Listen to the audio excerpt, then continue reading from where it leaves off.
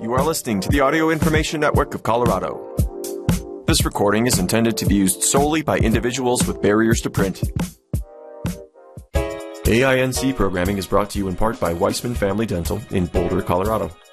For over 25 years, Weissman Family Dental has been providing high-quality dentistry. They offer regular checkups, emergency care, and a wide range of specialty services. They also have staff that speak Spanish. If you are looking for a new dentist, find them at weissmanfamilydental.com or call them at 303-494-0101 and tell them Audio Information Network of Colorado sent you. Thank you for joining us for the Thursday, August 18th, 2022 edition of the Boulder Weekly. Today we'll be reading the following articles.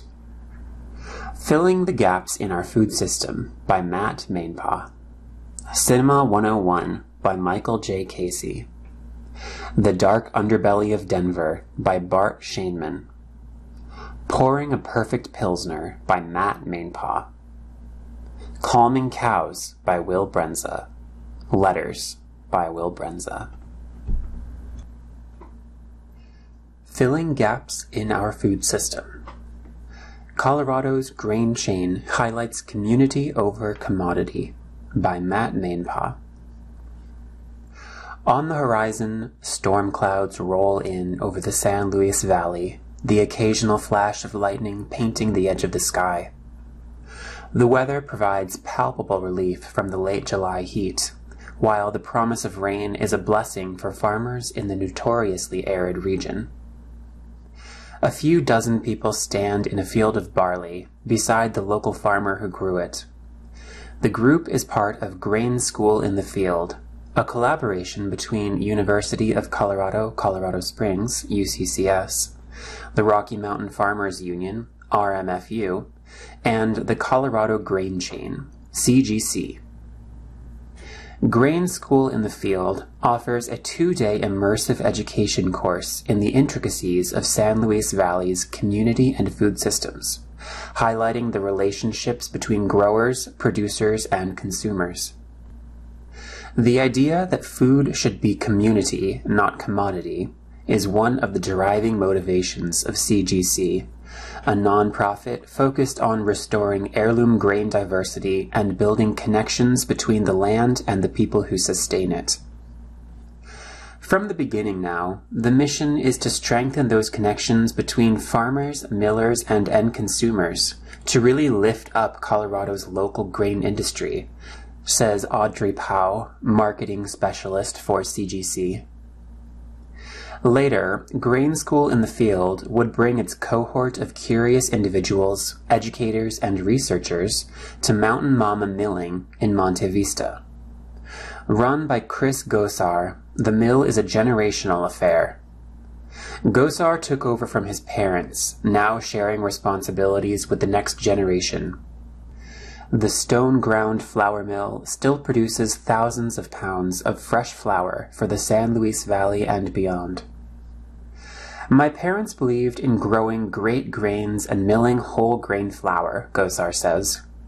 That's what they believed in, that's what we started with, that's where we're at. Mountain Mama used to deliver stone-ground flours as far north as Denver, supplying mom-and-pop stores with locally grown grain back in the 80s. But the growth of natural food grocers like Whole Foods and Vitamin Cottage saw those shops close. Gosar's family eventually sold the farm where he grew up, he says, and the family that bought it still grows grain for them. Other grains come in from small family farms throughout the valley, milled by Gosar and sent out to bakeries and small community stores in the region. The demand for wheat skyrocketed during the pandemic, Gosar explains, a demand now exacerbated by Russia's war with Ukraine. The need for more grain has run afoul of rising water costs and drought conditions for farmers in the valley, he adds. But they are surviving through the stress and unpredictability of crop yields. I'm all in. I like it when systems get shaken up, Gosar says. I think there's an opportunity. We've gained customers and a lot of visibility from all the people baking in their home kitchens. Stories like Gosar's are common, but most people are far removed from the sources of the food they consume. Organizations like CGC are working to highlight these stories, bringing a sense of literacy and propriety for consumers, growers, and everyone in between. There's so much grain chain activity flourishing in Boulder County. A huge part of our membership is in that area, Powell says. Yet, so many of the grains used throughout Colorado are actually sourced from the San Luis Valley. In Boulder County and along the Front Range, CGC has members like Troubadour Maltings in Fort Collins. Troubadour malts the grains like an heirloom white Sonoran wheat used in whiskey made by Dryland Distillers in Longmont, another CGC member. That grain is grown on Arnsuch Farms in Keensburg, a mere 40 miles away from Longmont. I think it's really special to know you're eating something that's actually supporting our community in Colorado, Powell says. The more we support it, the more accessible it can be. I think it's very important that locally sourced foods are accessible. But to get there, we need all sectors to be aware of our local capacity. That awareness can be evidenced in Moxie Bread Company, whose co-founder, Andy Clark, was also a founder of CGC. Clark, who baked for Whole Foods for more than a decade before starting Moxie, was teaching a baking class focused on heirloom and whole grains when he was approached about joining the CGC board of directors as the nonprofit was forming. Grain School are these folks passionate about local food systems, healthy foods, and preserving the old ways, Clark says. So the CGC really percolated out of that. Moxie had already been procuring grains from family farms and milling fresh flour before CGC was officially formed, Clark says. So it was easy enough for him to step into the role of board chairman. When Clark first opened Moxie, he developed a partnership with a farm in western Kansas, connecting the farm to both the miller and baker and vice versa. Clark and his family would visit to help with the harvest directly. The start of it was getting farm fresh grain, which had been hard for me to do up to that point, Clark says. From there, we met a variety of other farmers, encouraged some farmers in Colorado and neighboring states to consider planting heritage grains for Moxie. Supporting local farms is important in strengthening communities and reducing the distance food travels to reach someone's table. With supply chain issues that grew more evident during the early days of the pandemic, Clark says he saw more people turn to their local farms and mills for produce, dairy, and flour they couldn't find in a grocery store. Restoring that local food network is key to CGC, as well as the mill and bakery at Moxie, he explains, so long as it is accessible and egalitarian. We're very conscientious not to be pretentious about it. That's not my style. That's not Moxie's style, Clark says. We're a very community-driven place. To bring that into balance, echoing Powell, Clark wants to bring more education and awareness to locally grown goods. Residents can find a strong local food system in Boulder County, from stalwarts like Black Cat Farms to small farm stands scattered throughout the county selling eggs, grains, and produce. One doesn't need to drive to the San Luis Valley to see each link of CGC in action, when so much is active on the Front Range. The organization is still in its infancy, but Powell is hopeful about the future. Because we're kind of new, this role that the grain chain is trying to fill in, connecting all these dots, there are all these gaps within our food system, Powell says. There are a lot of places for work to be done, so it's going to keep us busy. Cinema 101, 2022, The Year Cinephilia Bottomed Out and Then Rose Again, by Michael J. Casey. I guess you could say the low point arrived on March 27th, 2022, with the broadcast of the 94th Academy Awards. No, the slap heard round the world wasn't it, though that cast a pall over the proceedings, didn't it? but the constant, almost jubilant belittlement cinema received by the very ceremony created to champion it. Here at the Oscars, where movie lovers unite and watch TV, host Wanda Sykes said in a scripted intro. They weren't all great, host Amy Schumer said of the nominated movies. I didn't see any of them. I didn't see them. Animation was maligned as mere kiddie fare. A handful of production awards were handed out while the stars were still walking the red carpet. And there was that whole #Oscars fan favorite thing. All this after 2 years of a pandemic that disrupted productions, neutered releases, and shuttered the very spaces moviegoers called home for over a century. Not that things were that rosy in the first place. A rise in fanboy culture poisoned the well, turning casual discourse into coordinated toxic affairs, while the streaming wars eroded the viability of communal conversation. Back before the launch of Netflix Instant in 2007, the DVD mailing service offered a massive catalog of films from far and wide, old and new, for a relatively low price and the convenience of having the movies come to you. Before that was Blockbuster, Hollywood Video, and a battery of mom-and-pop rental shops across the U.S. Before them were film societies, second-run theaters, and art house cinemas connected to museums and universities. It might take some doing, but the best movies, new and old, mainstream and underground, domestic and foreign, were never out of reach. That was then.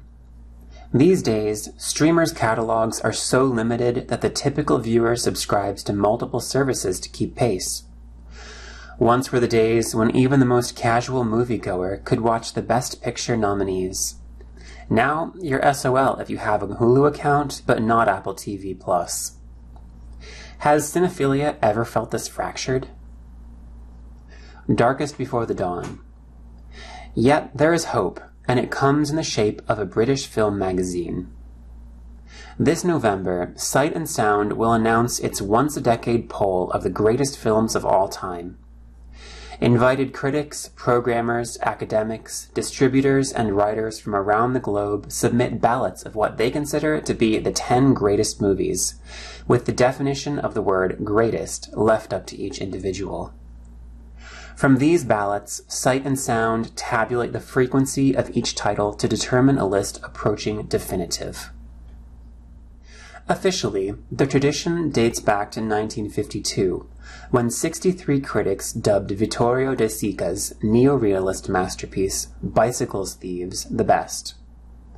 10 years later, 70 respondents to Sight and Sound's call placed Citizen Kane on the pedestal, a spot it would occupy until 2012, when 846 respondents from 73 countries knocked Kane out in favor of Vertigo. Interestingly, the roots of the poll can be found in a 1941 Sight and Sound column, Quiz on Film Classics. There, writer Charles Oakley opined that the larger movie-going audience lacked critical appreciation. They have little understanding of why they liked or did not like the film, partly, no doubt, because their reactions to it were mainly emotional, but partly also because they have never been given any guidance on how to make films, Oakley wrote. His solution? Teach film appreciation. This can be done by selecting, say, 10 outstanding fiction films for screening as classics in schools, and by preparing a textbook for teachers. Oakley was on to something. His suggestion of a top 10 is part of a long lineage of list-making and discussion. The titles Oakley chose elicited passionate letters from readers, enough that Sight and Sound decided to make more of it. 8 decades later, here we are. Turning content into conversation. One of the upsides of Sight and Sound's poll is that the results are a starting point.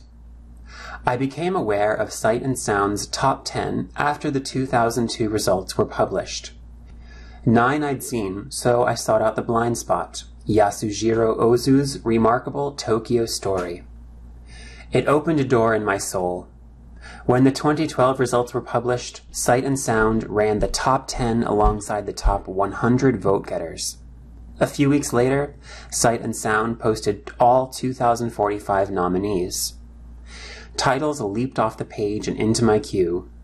The Mirror, Showa, Tokibuki, The Color of Pomegranates, Barry Lyndon, the list went on. One of the thrills in anticipating Sight and Sound's 2022 poll is the thought of how many movies I will encounter because of their inclusion. There's a chance that this year's poll will further codify the cinematic canon by retaining the same titles and filmmakers it always has. There's also a chance that this year's poll will tear all that down in favor of a new list that moves cinematic appreciation out of the 20th century. Either way, the poll, in its traditional 10 titles and expanded version, whatever that count may be, is destined to launch 1,000 reactions, corrections, and appreciations. Whether it was Oakley's aim to encapsulate the history of the seventh art or to entice viewers into cinematic exploration with his quiz on film classics, it appears he accomplished both. Cinema 101. I've been writing about movies for over a decade now. Along the way, I've been asked countless times what the best movie is. Citizen Kane is the easy answer, and maybe the correct one. And what my favorite movie is changes frequently. It might be Kane these days. Then there are the questions of what to watch, be it what's in theaters now, or where to start with a particular filmmaker, genre, or industry. I adore these questions because the options are so varied. Sure, I want you to watch the best movies, but I'd rather you watch the movies that make you excited to watch more movies. So, in anticipation of Sight and Sound's poll, and the spirit of students returning to school, I give you my list.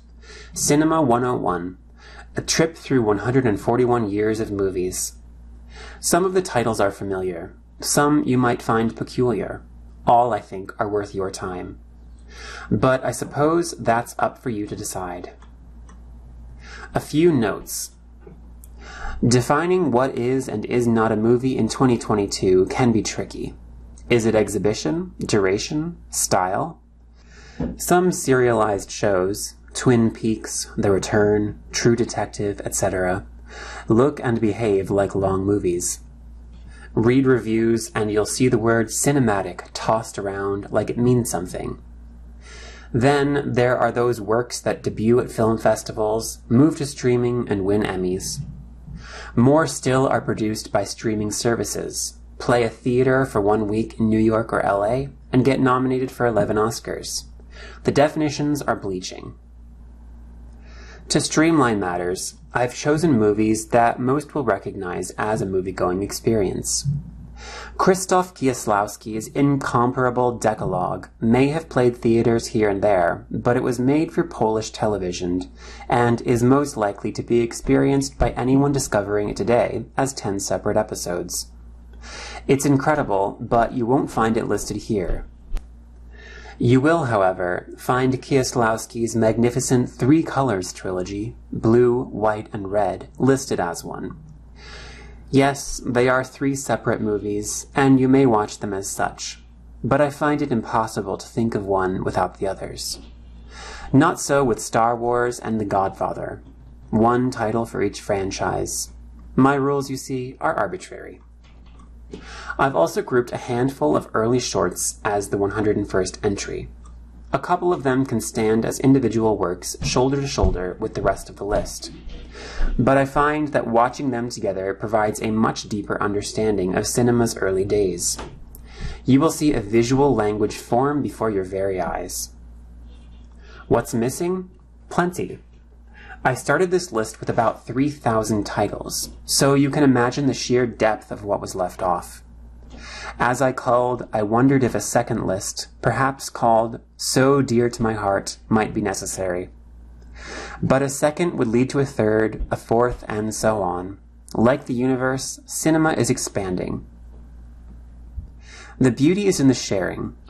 Cinema is never dead, but love for the form and interest in its ability to communicate waxes and wanes in cycles. Today feels low, but I think tomorrow holds promise.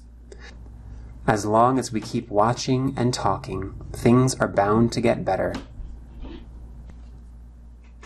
Cinema 101, The Movies. 1. 8½, Fellini, 1963. 2. Afterlife, Kore Eda, 1998. 3. Apocalypse Now, Coppola, 1979. 4. An Autumn Afternoon, Ozu, 1962. 5. Babette's Feast, Axel, 1987. 6. The Battle of the Century, Bruckmann, 1927. 7. Beau Travail, Dennis, 1999. 8. Bicycle Thieves, De Sica, 1948. 9. Bonnie and Clyde, Penn, 1967. 10. Born in the Flames, Borden, 1983. 11. Bowling for Columbine, Moore, 2002. 12. Breathless, Godard, 1960. 13. Camera Person, Johnson, 2016. 14. Casablanca, Cortez, 1942. 15. Charade, Donen, 1963. 16. Chimes at Midnight, Wells, 1965. 17. Chinatown, Polanski, 1974. 18. Citizen Kane, Wells, 1941. 19. Come and See, Klimov, 1985. 20. Cries and Whispers, Bergman, 1972. 21. Day for Night, Truffaut, 1973. 22. Do the Right Thing, Lee, 1989. 23. Don't Look Back, Penbaker, 1967. 24. Double Indemnity, Wilder, 1944. 25. Eternal Sunshine of the Spotless Mind, Gondry, 2004. 26. The Five Obstructions, Von Trier/Leth, 2003. 27. The General, Keaton/Bruckmann, 1926. 28. Girlfriends, Wheel, 1978. 29. The Gleaners and I, Varda, 2000. 30. The Godfather, Coppola, 1972. 31. Gone with the Wind, Fleming, 1939. 32. Goodfellas, Scorsese, 1990. 33. Grand Illusion, Renoir, 1937. 34. Grave of the Fireflies, Takahata, 1988. 35. The Great Director, Chaplin, 1940. 36. A Hard Day's Night, Leicester, 1964. 37. Hiroshima Mon Amour, Rene, 1959. 38. The House is Black, Farrokhzad, 1963. 39. House of Flying Daggers, Emo, 2004. 40. The Hustler, Rawson, 1961. 41.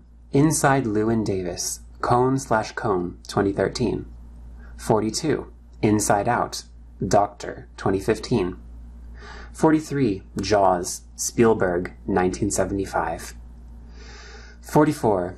Jean Dielman 23 Croix du Commerce 1080 Bruxelles, Ackerman, 1975. 45. Kiss Me Deadly, Aldrich, 1955. 46. La Dolce Vita, Fellini, 1960. 47. The Lady Eve, Sturges, 1941. 48. The Last Waltz, Scorsese, 1978. 49. The Life and Death of Colonel Blimp, Powell/Pressburger, 1943. 50. The Long Goodbye, Altman, 1973. 51. Los Angeles Plays Itself, Anderson, 2003. 52. Leon Marin, Priest, Melville, 1961. 53. Mad Max Fury Road, Miller, 2015. 54. A Man Escaped, Bresson, 1956. 55. The Many Adventures of Winnie the Pooh, Reitherman/Lounsbury, 1977. 56. A Matter of Life and Death, Powell/Pressburger, 1946. 57. Merrily We Go to Hell, Arzner, 1932. 58. A Moment of Innocence, Mach-Malbach, 1996. 59. Mulholland Drive, Lynch, 2001. 60. My Man Godfrey, La Cava, 1936. 61. The Naked Kiss, Fuller, 1964. 62. Soleil Eau, Hondo, 1970. 63. On the Bowery, Rogozin, 1956. 64. On the Waterfront, Kazan, 1954. 65. Once Upon a Time in the West, Lyon, 1968. 66. Once Upon a Time in Hollywood, Tarantino, 2019. 67. The Oxbow Incident, Wellman, 1942. 68. The Passion of Joan of Arc, Dreyer, 1928. 69. Pat Garrett and Billy the Kid, Peckinpah, 1973. 70. Pharaoh, Kowalorowitz, 1966. 71. The Piano, Campion, 1993. 72. Pickpocket, Bresson, 1959. 73. Point Blank, Borman, 1967. 74. Police Story, Chan, 1985. 75. Psycho, Hitchcock, 1960. 76. The Purple Rose of Cairo, Allen, 1985. 77. Rashomon, Kurosawa, 1950. 78. The Red Shoes, Powell/Pressburger, 1948. 79. The Searchers, Ford, 1956. 80. Shoah, Landsman, 1985. 81. Some Like It Hot, Wilder, 1959. 82. Spirited Away, Miyazaki, 2001. 83. Star Wars, Lucas, 1977. 84. Steamboat Willie, Eworks, 1928. 85. Summer with Monica, Bergman, 1953. 86. Sunrise, A Song of Two Humans, Murnau, 1927. 87. Tangerine, Baker, 2015. 88. Taxi Driver, Scorsese, 1976. 89. The Three Colors Trilogy, Kieslowski, 1993-94. 90. Tuki Buki, Mambeti, 1973. 91. The Tree of Life, Malik, 2011. 92. Un Chien Andalou, Buñuel, 1929. 93. The Up Documentaries, Allman/Apted, 1964-2018. 94. Vagabond, Varda, 1985. 95. Vertigo, Hitchcock, 1958. 96. Vive Savier, Goddard, 1962. 97. Wajda, Al-Mansur, 2012. 98. Wall-E, Stanton, 2008. 99. The Watermelon Woman, Dunye, 1996. 100. The Wizard of Oz, Fleming, 1939. 101. Early Shorts, Sally Gardner at a Gallop, Muybridge, 1878. Traffic Crossing Leeds Bridge, Le Prince, 1888. The Arrival of a Train at La Ciotat, Lumiere, 1897. A Trip to the Moon, Méliès, 1902. The Great Train Robbery, Porter, 1903. The Dancing Pig, 1907. Falling Leaves, Guy Blache, 1912. Suspense, Weber/Smalley, 1913. Gertie the Dinosaur, McKay, 1914. For more, tune into After Image Fridays at 3 p.m. on KGNU 88.5 FM and online at kgnu.org. Email questions or comments to editorial@boulderweekly.com. The Dark Underbelly of Denver. Noir anthology gets down in the gutter of the mile-high city by Bart Shainman. The postcard version of Denver might look like a brilliant orange and blue sunset gleaming over the Rockies. Beautiful young people in parks walking their dogs, everybody a mile high. Look a little deeper, or just take a drive down Colfax Avenue, and a different city appears. The second version is the one that shows up in Denver Noir, an anthology out this summer by Akashic Books. Akashic has been publishing this series since 2004, with more than 100 city noir titles so far. In this collection of stories, 14 writers with a connection to the city explore the underside of different areas in the greater Denver area, from Aurora to Lakewood and many parts in between. The collection was edited by Denver writer and editor Cynthia Swanson. She says, Denver makes for a good city as a setting for noir writing because of that juxtaposition between light and dark. We're living in this beautiful location with 300 days of sunshine a year, and yet there is a darkness to this city, she says. There's a darkness to every city, but there is a particular darkness and grittiness to Denver that a lot of people don't see. Peter Heller, who has a story in the collection about a murderous paddleboarder on Sloan's Lake, agreed with that assessment. He pointed out that although Denver can be photogenic, it's not always what it seems. In places that do appear like postcards, there's always a dark underbelly, he says.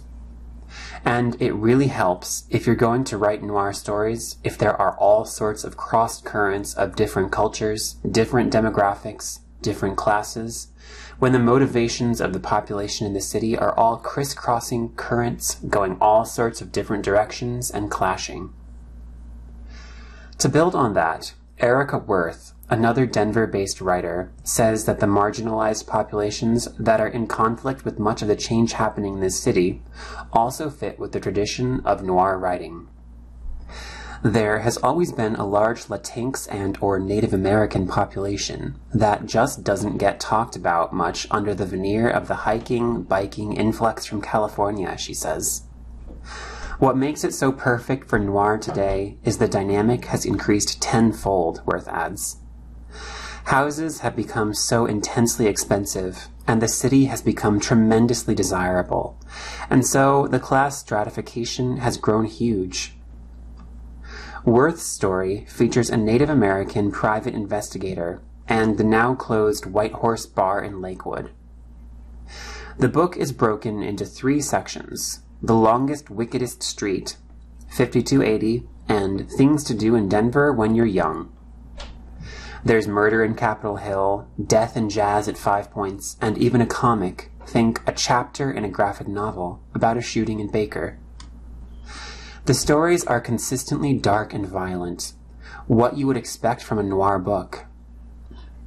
Where it goes further is in the characters, cultures, and milieus it explores. It's not just a book about a hard-boiled white male detective. A wide swath of the people of Denver are represented. Protagonists include Native American lawyers, queer women, and Latinx families. When Akashic approached Swanson to edit the anthology, the publishing company asked her to include a mix of established writers and others who are early in their career. They also asked for a balance of male and female writers, as well as mystery and literary styles. They also want people from different backgrounds, she says. I did a lot of digging around to find who might fit that criteria. Swanson's story is about Cheeseman Park, which was once a cemetery, and a young woman disguised as a boy who helps to excavate the bodies when the city decides a park would be more attractive. Cheeseman was the pauper cemetery, Swanson says. So there was really nobody that wanted to exhume those bodies or claim those bodies, because most of those people didn't have family or anybody that really cared. She decided the best person to tell the story was from the perspective of one of the young gravediggers, a fictional character. It doesn't get much darker, more noir, than the story about digging up skeletons. The detail of human remains being removed and placed into child-sized caskets was taken from real life. As far as themes that emerged from the collection, Swanson says she wasn't surprised that a handful of the stories were set on or around Colfax Avenue, where prostitution, drug dealing, and violence were once commonplace and not unheard of now. The section about things to do in Denver when you're young came out of a feeling that the frontier nature of the city has always been a beacon for youth. Denver is, in a lot of ways, a city of young people, Swanson says. That theme came into play throughout a lot of the book. Cynthia Swanson's book recommendations.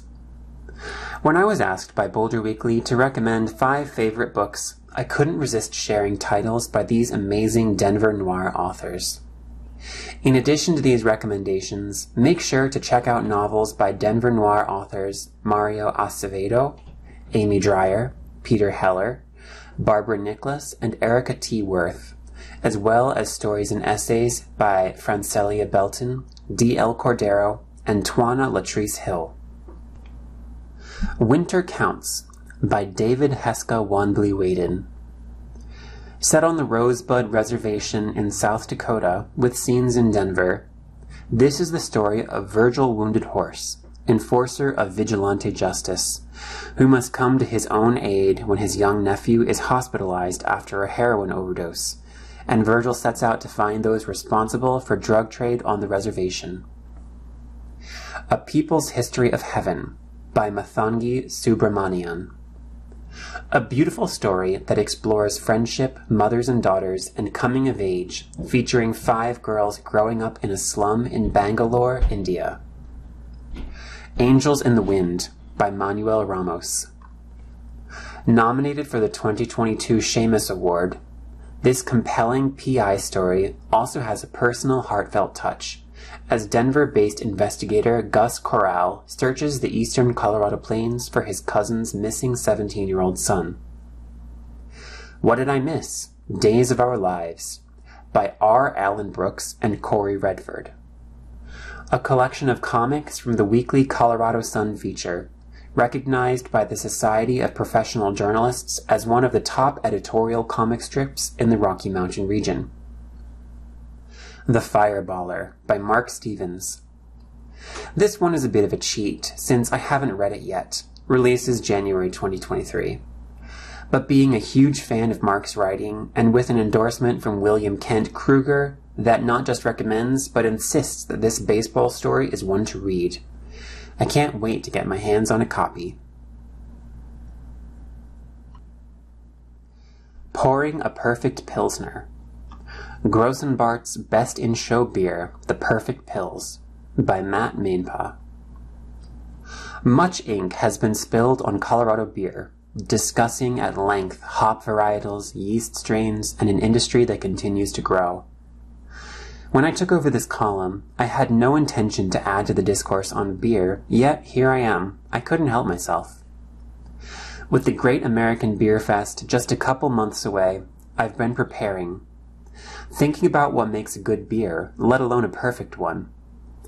In an instance of fortunate timing, a local brewery topped a list on the best pilsners in Colorado, so I thought I'd visit them to find out what made it perfect.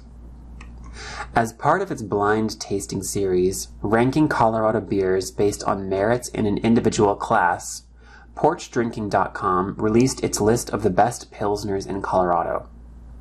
Out of 28 entries, only 9 placed in the tasting, and only 2 of those pilsners earned Best in Show: Denver's Ratio Beerworks and Longmont's Grossenbart Brewery. Grossenbart's German-style pilsner is called Perfect Pils, so I dropped by the brewery to chat with owner Taylor Wise and brewer Kevin Paquette to find out what goes into a perfect pilsner.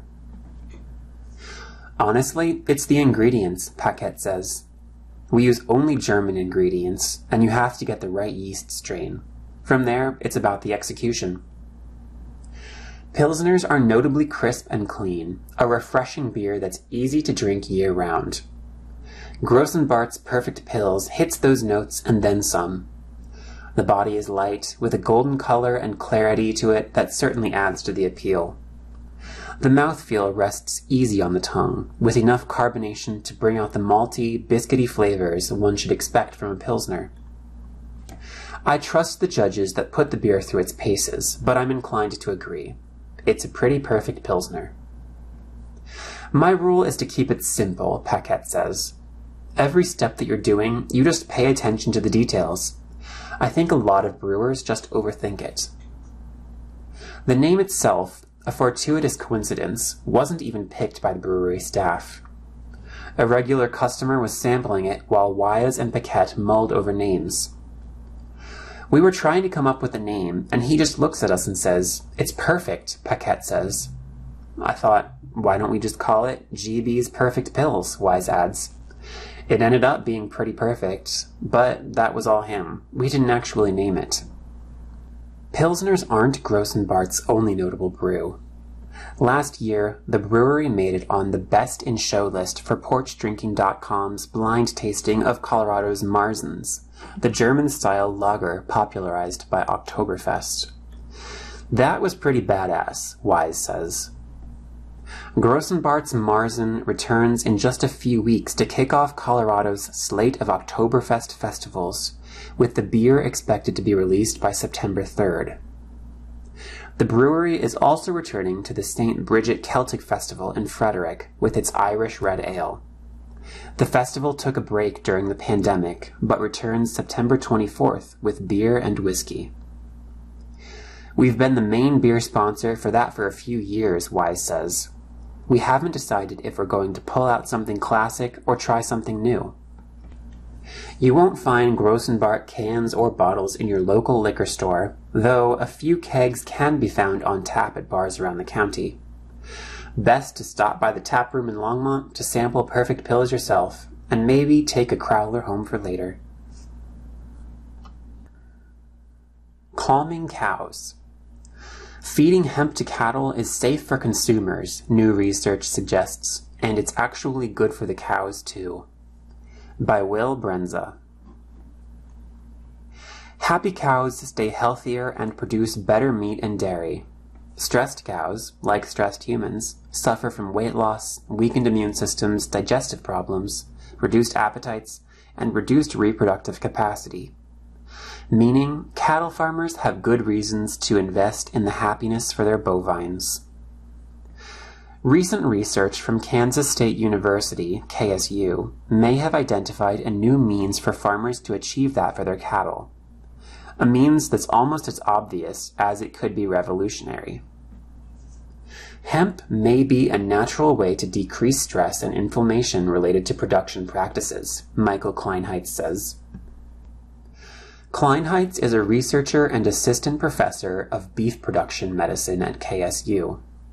His lab focuses on pain management and stress mitigation for livestock, and he was curious how industrial hemp could be used within that context.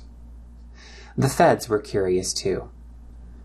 In 2020, the Department of Agriculture, DOA, granted Kleinhen's research team $200,000 to investigate whether feeding hemp to livestock was safe or if it would result in unacceptable levels of cannabinoids in animal products, meaning any level. Hemp is the non-psychoactive cousin of marijuana. It likewise produces cannabinoids like CBD, CBGA, and CBDA, molecules gaining popularity for their medicinal qualities, reducing pain, aiding sleep, and of course, relieving anxiety. No one had ever experimented with hemp as a feed supplement for cattle before, so Kleinhens stepped up to the plate.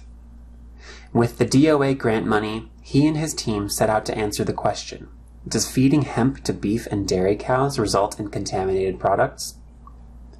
For the study, Kleinhens and his team used 16 Holstein steers, half of which ate regular, control feed, while the other half got a healthy dose of high CBDA hemp. CBDA has a similar molecular structure to anti-inflammatory drugs like ibuprofen, and is anecdotally even more effective at treating inflammation, insomnia, epilepsy, nausea, and anxiety than CBD. The KSU team of researchers observed the cattle for 2 straight weeks, tracking the cows' movements and taking blood samples to monitor biomarkers for stress like cortisol and prostaglandins. Not only did they find that feeding hemp to cows doesn't permanently contaminate the meat or dairy they produce, but they unexpectedly discovered that doing so actually improves their health.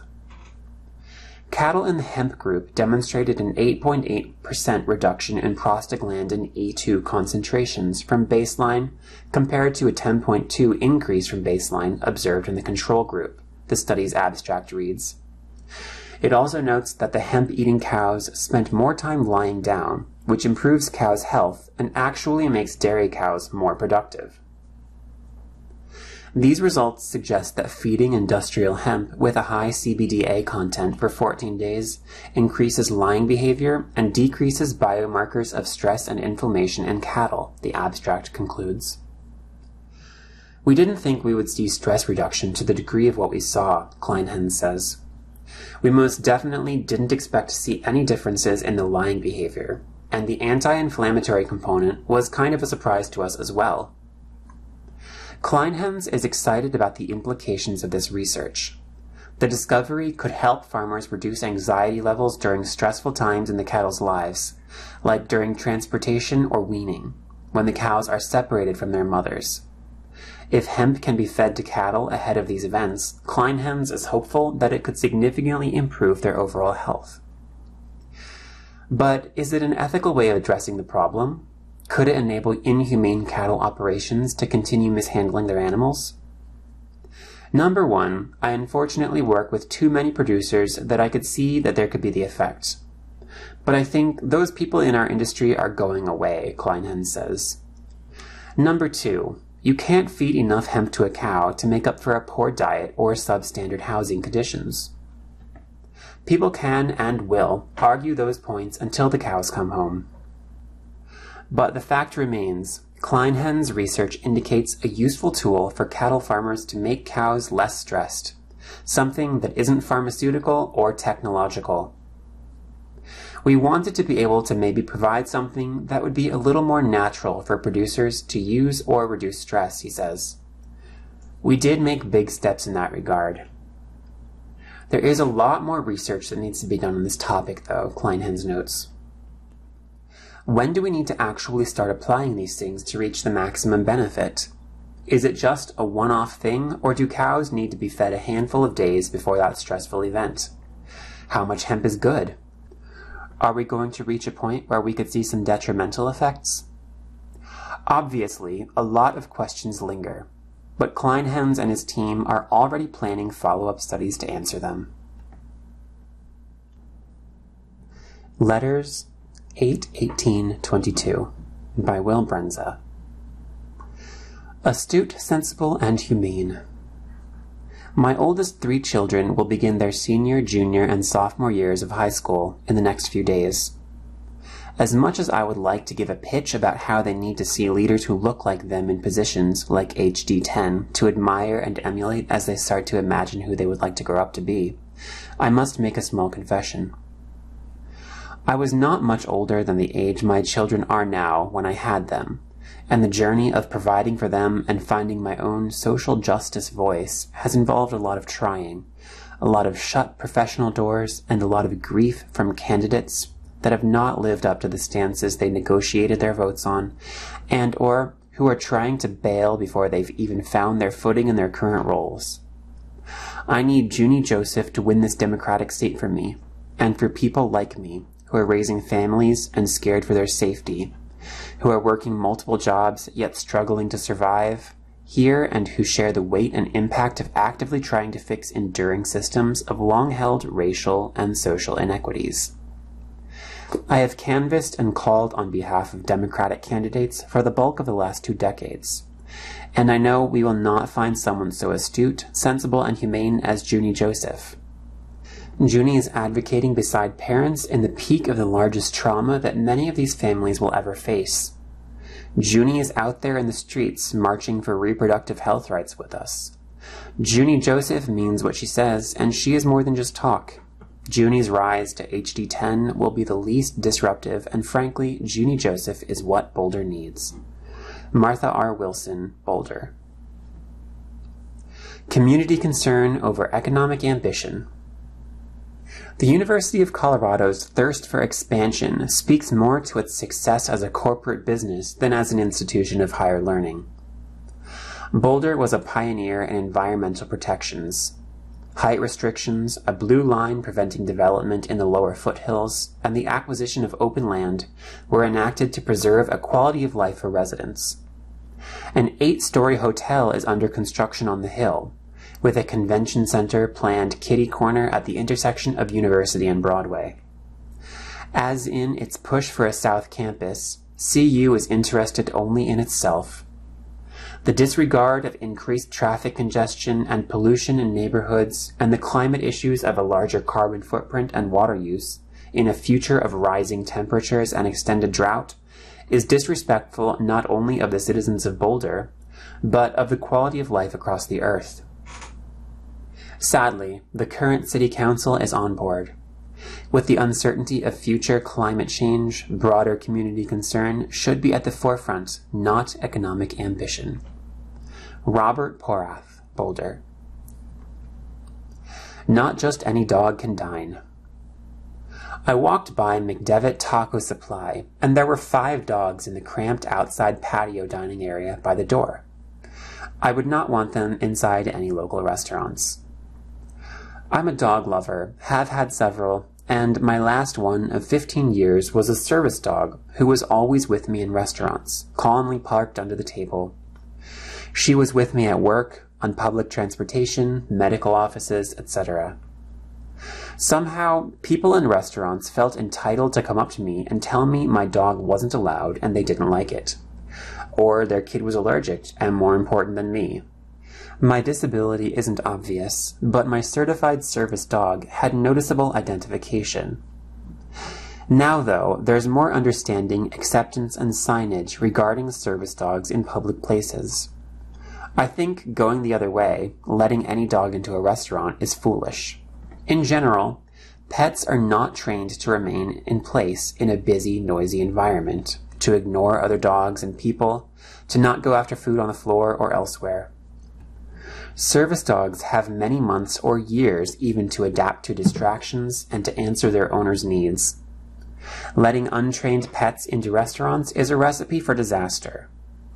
An interesting topic, John. You are one of the main reasons I faithfully pick up the weekly. A. Pruitt, Boulder. Email letters@boulderweekly.com. Thank you again for joining us for this week's edition of the Boulder Weekly. My name is Orion Rooney. If you enjoyed this program, please register for our free services at www.aincolorado.org or by calling 303-786-7777.